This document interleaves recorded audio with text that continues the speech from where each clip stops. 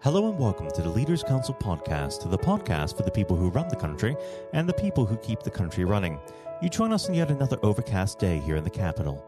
I'm Matthew O'Neill, and today, as always, we ensure that we have a variety of distinct perspectives on leadership.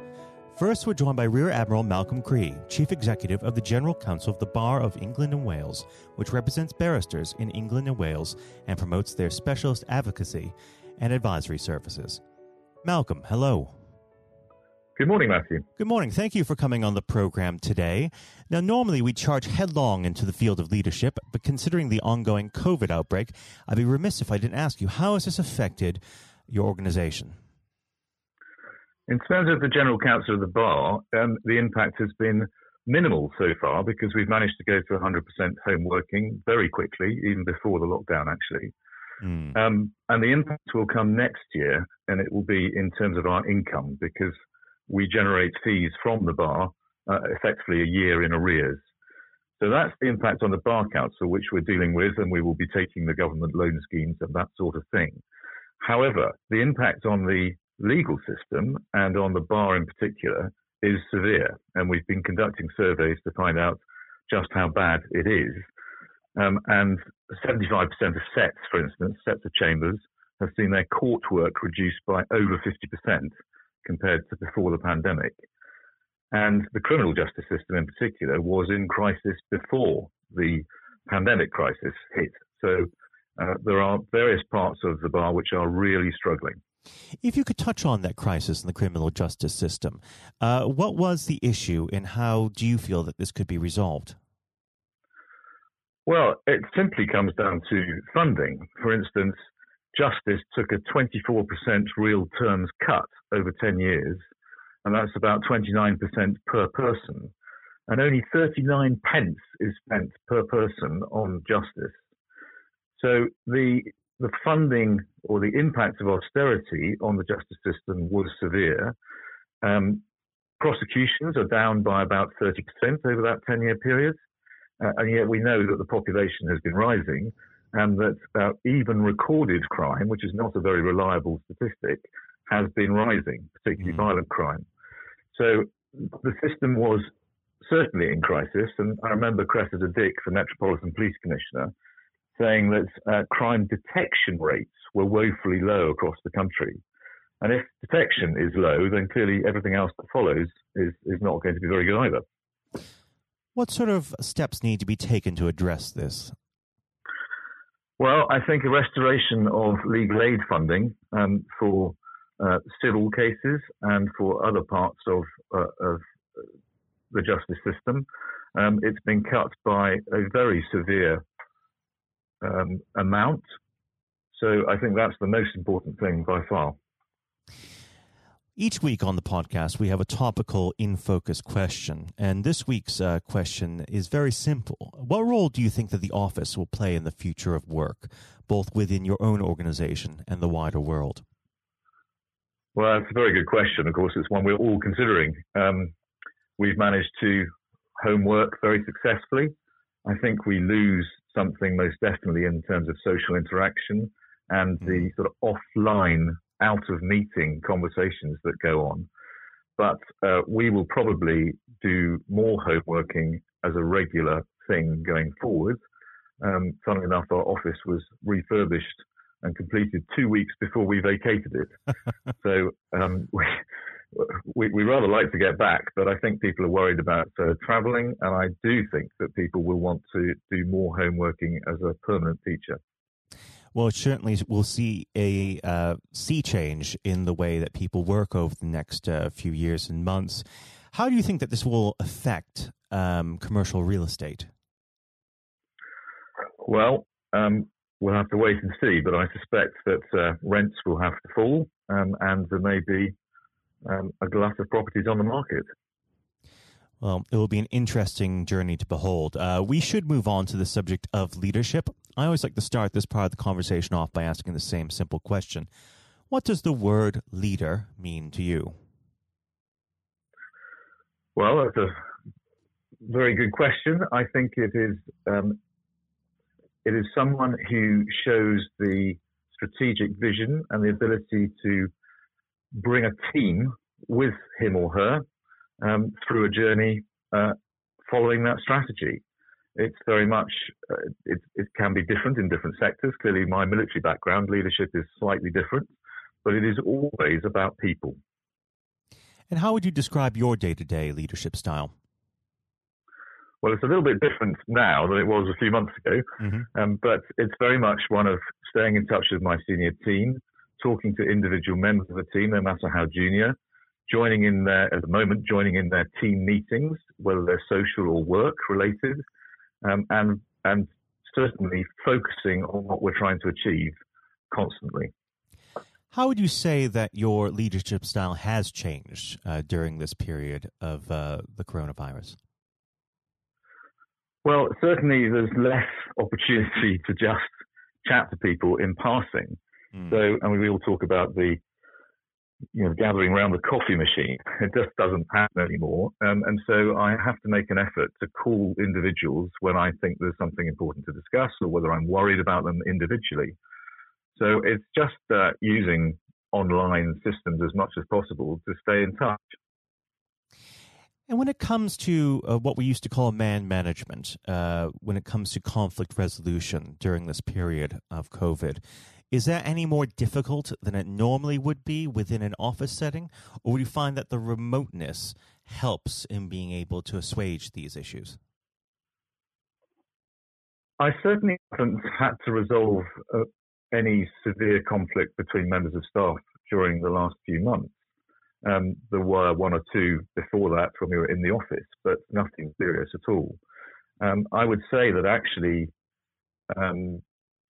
resolving disputes is probably more difficult remotely. Certainly inducting people into the organisation is most definitely more difficult. And so that's something we need to consider going forward.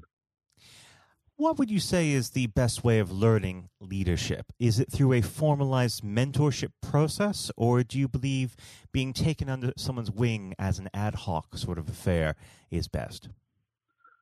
I think very much both those. I'm not a believer that leaders are born. Leaders have to learn. And in fact, a leader who thinks he doesn't need to learn is not a good leader.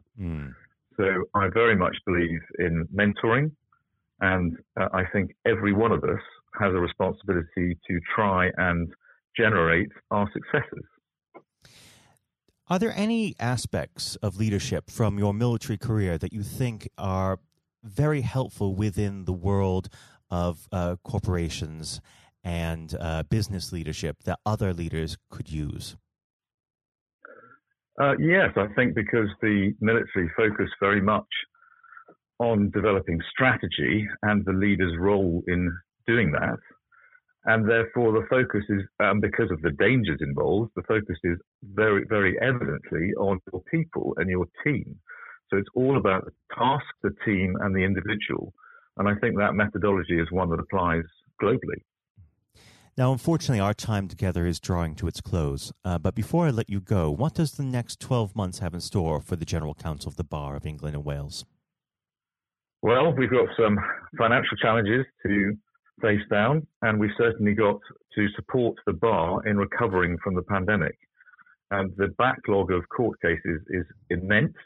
Courts cannot reopen totally at the moment, although they are opening rapidly, but they cannot put through the volume of cases that they used to. And so we've got to try and support the bar and persuade the government that the justice system is fundamental and that supporting it is not only necessary for the economy, but also for access to justice. Well, Malcolm, it's been a pleasure having you on the program today, and I'd love to have you back on when things get back to a more even keel. Malcolm, thank you. Thank you. That was Rear Admiral Malcolm Cree, Chief Executive of the General Counsel of the Bar of England and Wales.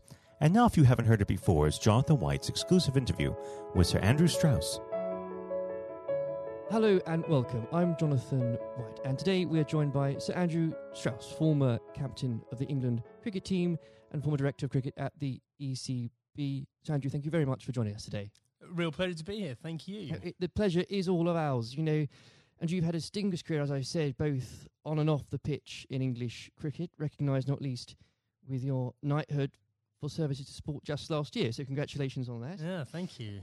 Now, there have been ups and downs in the career, like any career, including public and private disagreements with certain individuals. And on that front, I think what everybody wants to know, have you finally forgiven Marcus Trescothick for giving you that stupid Lord Brocket nickname? Well, my recollection was that it wasn't Marcus Trescothick who gave me that nickname. It was actually Mark Butcher. He's to blame. I think there were a lot of people. It was the senior England teams at that time who wanted to sort of put me in my place and make sure that I didn't get above my station. So thankfully it didn't particularly stick other than within those group of players. And you really did try and get on their nerves by getting above your station because, of course, in your first outing, you went on to score 112. Now, am I right in saying this, perhaps, that you only got there because Michael Vaughan did himself an injury? Well, that was the reason I got on the pitch in the first place. Yeah, absolutely. I mean, it's often sort of misunderstood or misjudged the role that luck plays in an international career or sporting career, full stop. And, I was waiting patiently in the wings for an opportunity, and it didn't really seem like an opportunity was going to come along. And then, I've only got injured in the nets, and there was my chance, and I had to kind of grab it with both hands if I could. And you certainly did. What was it like then to see your name being put up on the Lord's Honour Board after your first appearance? Yeah, look, I'd just been transported to a completely different world almost. I was a Middlesex player, I was captain of Middlesex, all my focus was on helping Middlesex sort of win the championship and whatever. And then a week later, I've scored a test century, which is something I'd always dreamed out, literally all my life.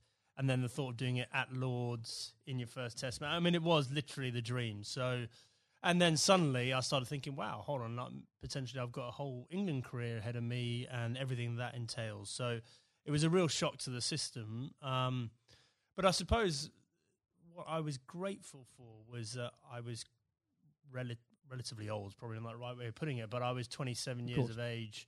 I was pretty comfortable with my own game, and I was also, I think, mature enough to understand that this was a great opportunity for me, but not to get carried away with it, which is unfortunately what happens with a lot of younger players. Without a doubt, and I think in those early years of your career, it's so important, I think you'd agree, especially when you're learning from other more experienced people, and this can be true of any field, whether it's sports or politics or business, to have somebody there that you can rely on or look up to for guidance. In those early days, was there somebody that you could say to this day that, thank goodness they were there for you? Well, I think in preparing me for international cricket, Justin Langer was a massive source of advice for me. So he was captain of Middlesex a couple of years beforehand and really helped me understand what I needed to do to get there. But then I think on the day-to-day basis, my wife Ruth played a huge role, just in terms of, because I think there is that real danger that you get carried away with it and you think international sport in that goldfish bowl that, you're more important than you were previously, or that whole world is the real world. And obviously all we know is that the real world, nothing's changed other than other people's perception of you. And you need that grounding. And again, that can be true of so many different areas of life. I think so, yeah. I mean, very easy to get caught up in it and end up doing different things, being with different people, sort of trying to enjoy everything that goes with international cricket rather than focusing on the actual international cricket. And itself. In those early days, Andrew, there were lots of examples where you could have got carried away because that team accomplished so much. I think for a lot of people, the 2005 Ashes series is one of the greatest sporting moments of this country's history. Now, we could chat for hours about that, but I know I wouldn't be allowed to, and you've got other places to be, so we can't do that. But if I may, I would love to ask what your highlight was personally for that, but perhaps more importantly, as a team, how were you able as a group to deal with the pressure no doubt you were feeling? Yeah, well, the pressure is like nothing else that I experienced before or after, because, I think it's easy to forget how how much of a holy grail the Ashes was back then. You know, we hadn't won it for so long, and it seemed like we'd come up against these invincible Australian teams year after year. So, you know, the closer we got to it, the harder it became. I remember Ashley Giles walking into the dressing room for I think it was in the final day of the series, and I looked at him, and he looked absolutely terrible, like just white of a sheet, grey. He looked like aged about 5 years. I went, God, Charlie, you're not looking too good. And he went, yeah, it's not surprising. I haven't slept for 8 weeks. And I went, well, join the club. You know, and I think we'd all been sort of living this behind our own closed doors. And it's just an extraordinary thing. And without doubt, the highlight was, number one, drawing that game at the Oval to make sure we won the Ashes, but also the day after, you know, that open-top bus parade around London, and to understand that we'd broken out of the cricket bubble, that they're just general sports fans or just people that were interested in seeing England win at something were all engaged and completely besotted by the whole thing. I think that's such a key point, Andrew, because there were so many people back in 2005 that may have not even given cricket a second glance, and it put a whole new generation, especially of children, school kids, into loving that sport. And so beyond the actual competition itself, what a fantastic thing to be able to say was accomplished for absolutely. Everything you say there is absolutely right. Like we just sort of opened the doors of cricket to a whole new generation. But probably more importantly, it was the one and only time in my life that I got papped outside a nightclub that night when we were celebrating. You know, I felt like I'd really arrived as a celebrity. Yes. It only happened for that one night, unfortunately. But I did ask for a highlight, and if you didn't perhaps give a specific one on the pitch, so I would suggest perhaps that catch at Trent Bridge. No.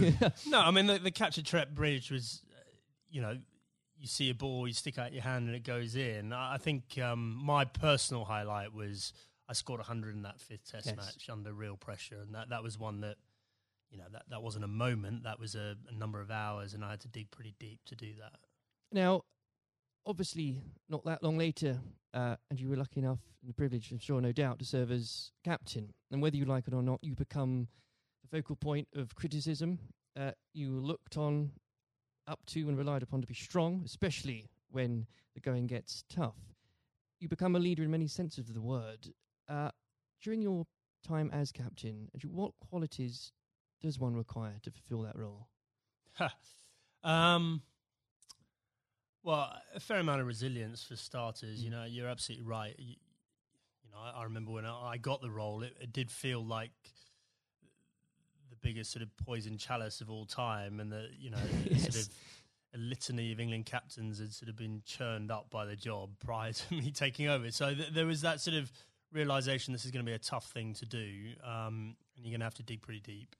But I think actually the most important thing was sort of just pushing all that noise to one side and just clarifying, okay, if I'm going to do this job, what is it that we really want to achieve out of this? And so suddenly that becomes a bit more exciting and a bit more enticing, the idea of, well, we can do something that's never been done before here, and I've got the opportunity to play my part in that. So, you know, I think that was a big part of it for me. You know, I think a lot of those qualities around leadership, I don't think you have them until you're in that situation. Absolutely. It's very hard to prepare yourself properly for those sort of situations. And when managing a team, you're required to manage, of course, what some people could call big personalities. Others could use different, shorter words. How poisonous can it be, when players, and indeed, and this applies again to so many different areas of life, when individuals think they are perhaps more important than a team? Well, I think probably worth broadening out that a bit. You know, I think there are all sorts of different people that you have to sort of contend with in a team environment, and the job of the leadership or the management is to try and sort of gel them all together and get them bought into what you're trying to do and whatever. So, you know, there are some people that are a bit more self-absorbed. There's some people that are slightly more maverick in the way they view the world. There's some people that are very quiet. There's some people that are, perhaps very worried about what might go wrong. And so you've got to try and understand all these people individually and try and get the best out of them. But there was definitely a line there for me in terms of embracing difference up to the point where someone following their agenda was going in a completely different path from the team's agenda. And, if and when that happens, that should be a problem for a leadership. And if it isn't a problem, then you're not doing your job properly. Absolutely. And with all that in mind, actually, and perhaps this is a bit of a mean question, but what advice would you give to others in a similar position, leading a team, being looked up to? What would be the key advice you'd give to them, and that you couldn't really do without it? Just generally about leading a team? I think so, yes. Okay, number one thing about leadership, I'm absolutely certain about this, is that the people you're leading need to know that you care about them. And if they genuinely believe you've got their best interests at heart, they will forgive all sorts of other inadequacies you might have, and I definitely had many, because they'll know your heart's in the right place, and they'll feel comforted. There'll be a degree of sort of psychological safety or whatever you might term to make sure that the team comes together when the going gets tough. If they genuinely don't believe you care about them and you're in it for yourself, doesn't matter how charismatic you might be, it doesn't matter, how gregarious and how impressive you might be as a person, they will be wary of you and they will start looking after their own interests very quickly. Now, in 2015, obviously, you were appointed as Director of Cricket at the ECB. You took some pretty major steps early on. You brought in Trevor Bayliss as coach, was brought in. You put a much greater emphasis on limited overs cricket. Now, in the abstract, what had you identified that needed to be changed for English cricket? And were there qualities that you had developed, you'd found out you had as England captain, that you were able to bring over the job? Okay, so the first thing was we had this unbelievable opportunity of the World Cup on home soil in 2019. I was sick and tired of watching us make the same mistakes in World Cups, and this includes my time as captain. We just kept it on sleepwalking our way into it and pretending everything would be all right on the night, and it never was. And so I definitely made it our priority to win that 2019 World Cup. I thought that was more important than anything else that was going to be taking place in my tenure. And I knew in order to do that, we had to completely shift our perception of white ball cricket. Quite a radical shift from what we were coming from. Yeah, but the rest of the game had moved on. And the rest of the game had understood that white ball cricket was playing an increasingly important role in both financially, but also in terms of players' focus and interest. Yes. And we had to move. In fact, we didn't have to move at times. We need to get ahead of the time. So, we had to completely shift both our philosophy, but also the way we played in order to do that. And I was very lucky having both Trevor Bayliss and Owen Morgan, who were prepared to sort of role model that and lead that through. And the second part of your question around what had the England captaincy sort of done to prepare me for the role, I think I was comfortable leading. I knew the environment. I knew what I was getting myself into. And in the early days, I could leverage some of the relationships that I had with the players. But actually, I found it a very different challenge because you are so far removed from what's going on the ground. Right. And so, you're relying on other people to have to buy into what you want to happen and then do it themselves. And often, in different time zones in different parts of the world. So that was a very new experience for me. Well, I think the strategy paid off, and I don't know about you, but when watching that World Cup final, again, as so many people did in this country, it's once again inspired another generation of especially school kids who, again, might not have given cricket a second look, who have now become avid cricket fans. I know of some, and what a wonderful thing that must be. Yeah, it was an incredible day, wasn't it? I mean, I think in our vision, like when we're talking about the opportunity of winning the 2019 World Cup, I had this vision in my mind of Lords on a sunny day and a close finish and the incredible kind of, emotion that went with it. No one could have dreamt No. How it played out. I've never seen anything. I've never seen a game of cricket like that in my whole life, and for it to be the World Cup final was quite extraordinary. I know some fantastically avid cricket fans who were Googling there and then what exactly the rules became, because So was I, actually, yeah. Absolutely.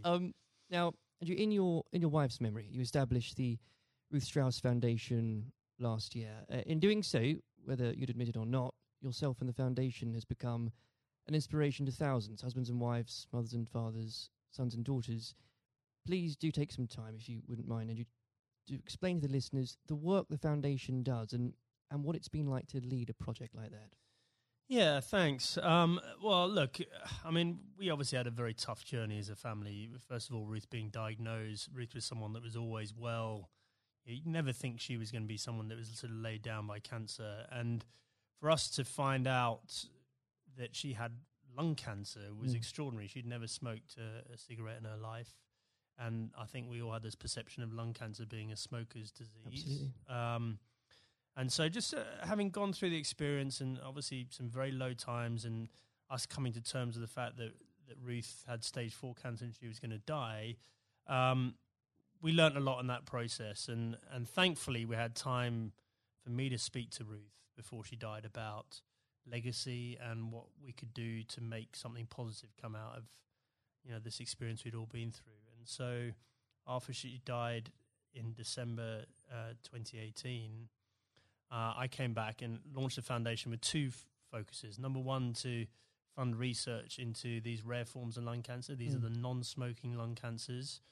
5,000 to 7,000 people each year in this country are diagnosed with these. No one knows why they're getting them, but they're on the increase, and it's young women that are affected more than men. Extraordinary numbers. Yeah, I mean, in the list of top 10 cancers, it's number 8. Rare forms of lung cancer, number 8. So it's not really rare. It's probably a misnomer, but it's, we're really lacking in funding and understanding. And then the second element, and probably this is in some ways more pressing, is to help cancer, anyone who's got cancer who has an incurable diagnosis, to help them and their families prepare themselves for death.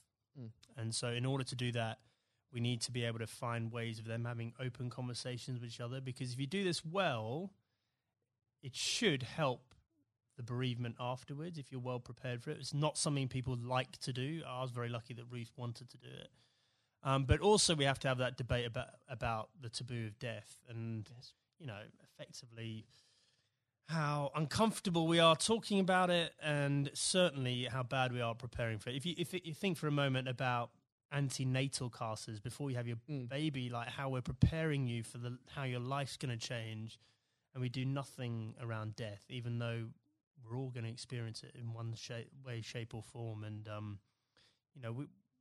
I think as a society we need to be better than that. We've come a long way in so many different areas, and especially around mental health, and we can do better about death. There's no doubt about it. Well, I think the foundation is leading the way in breaking taboos on that front, because they need to be broken. I know the foundation is going out some events later this year, so if you could tell us about some of those, that would be... Yeah, so we've got a couple of big ones coming up. So the Westminster Mile, which is a very inclusive, if you're think about a marathon, but just think about just doing a mile of a marathon rather than 26. Sounds ideal. So we've got grandparents, we've got little kids, we've got people pushing prams, so that we're going to get as many people as possible to play their part in that and raise some funds.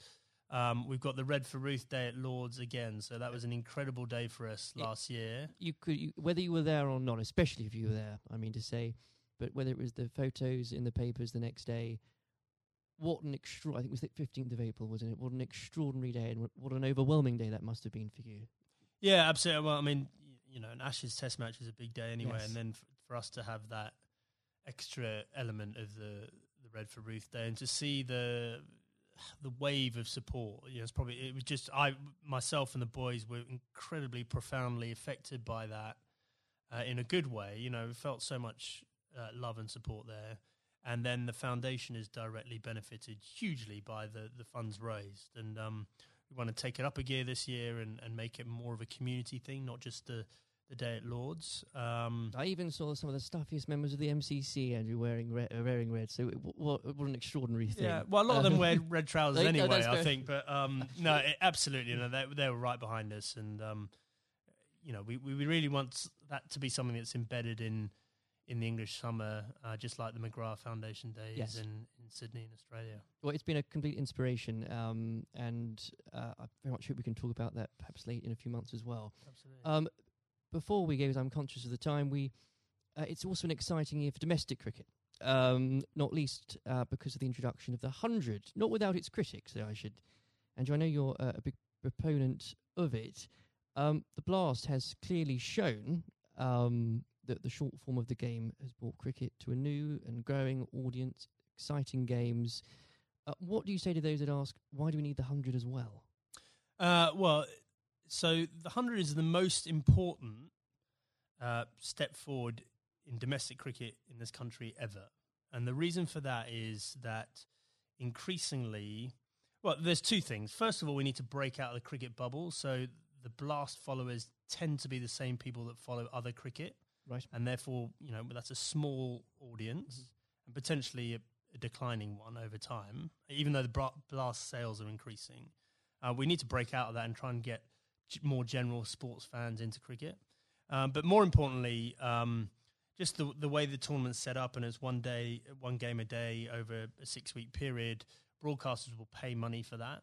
And therefore, what we're trying to do is reduce our reliance on international cricket paying all the bills. If you think about Test cricket and some of the issues around the world, we just can't rely on that money coming in to fund the game. So we need to find another way of doing that.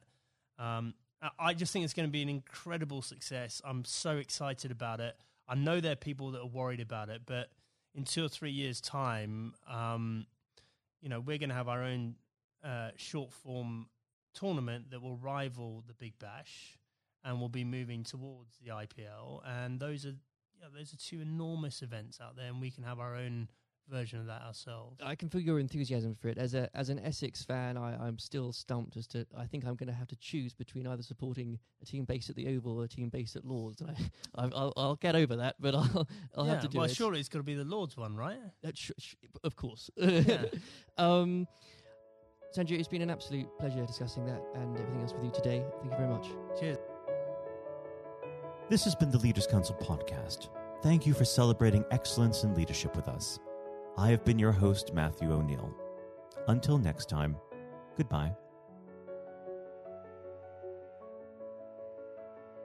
Thank you for listening to our podcast. The views expressed within the podcast do not reflect the views of the Leaders Council of Great Britain and Northern Ireland, its parent company or subsidiaries, members of staff, other guests, or any other person therein associated.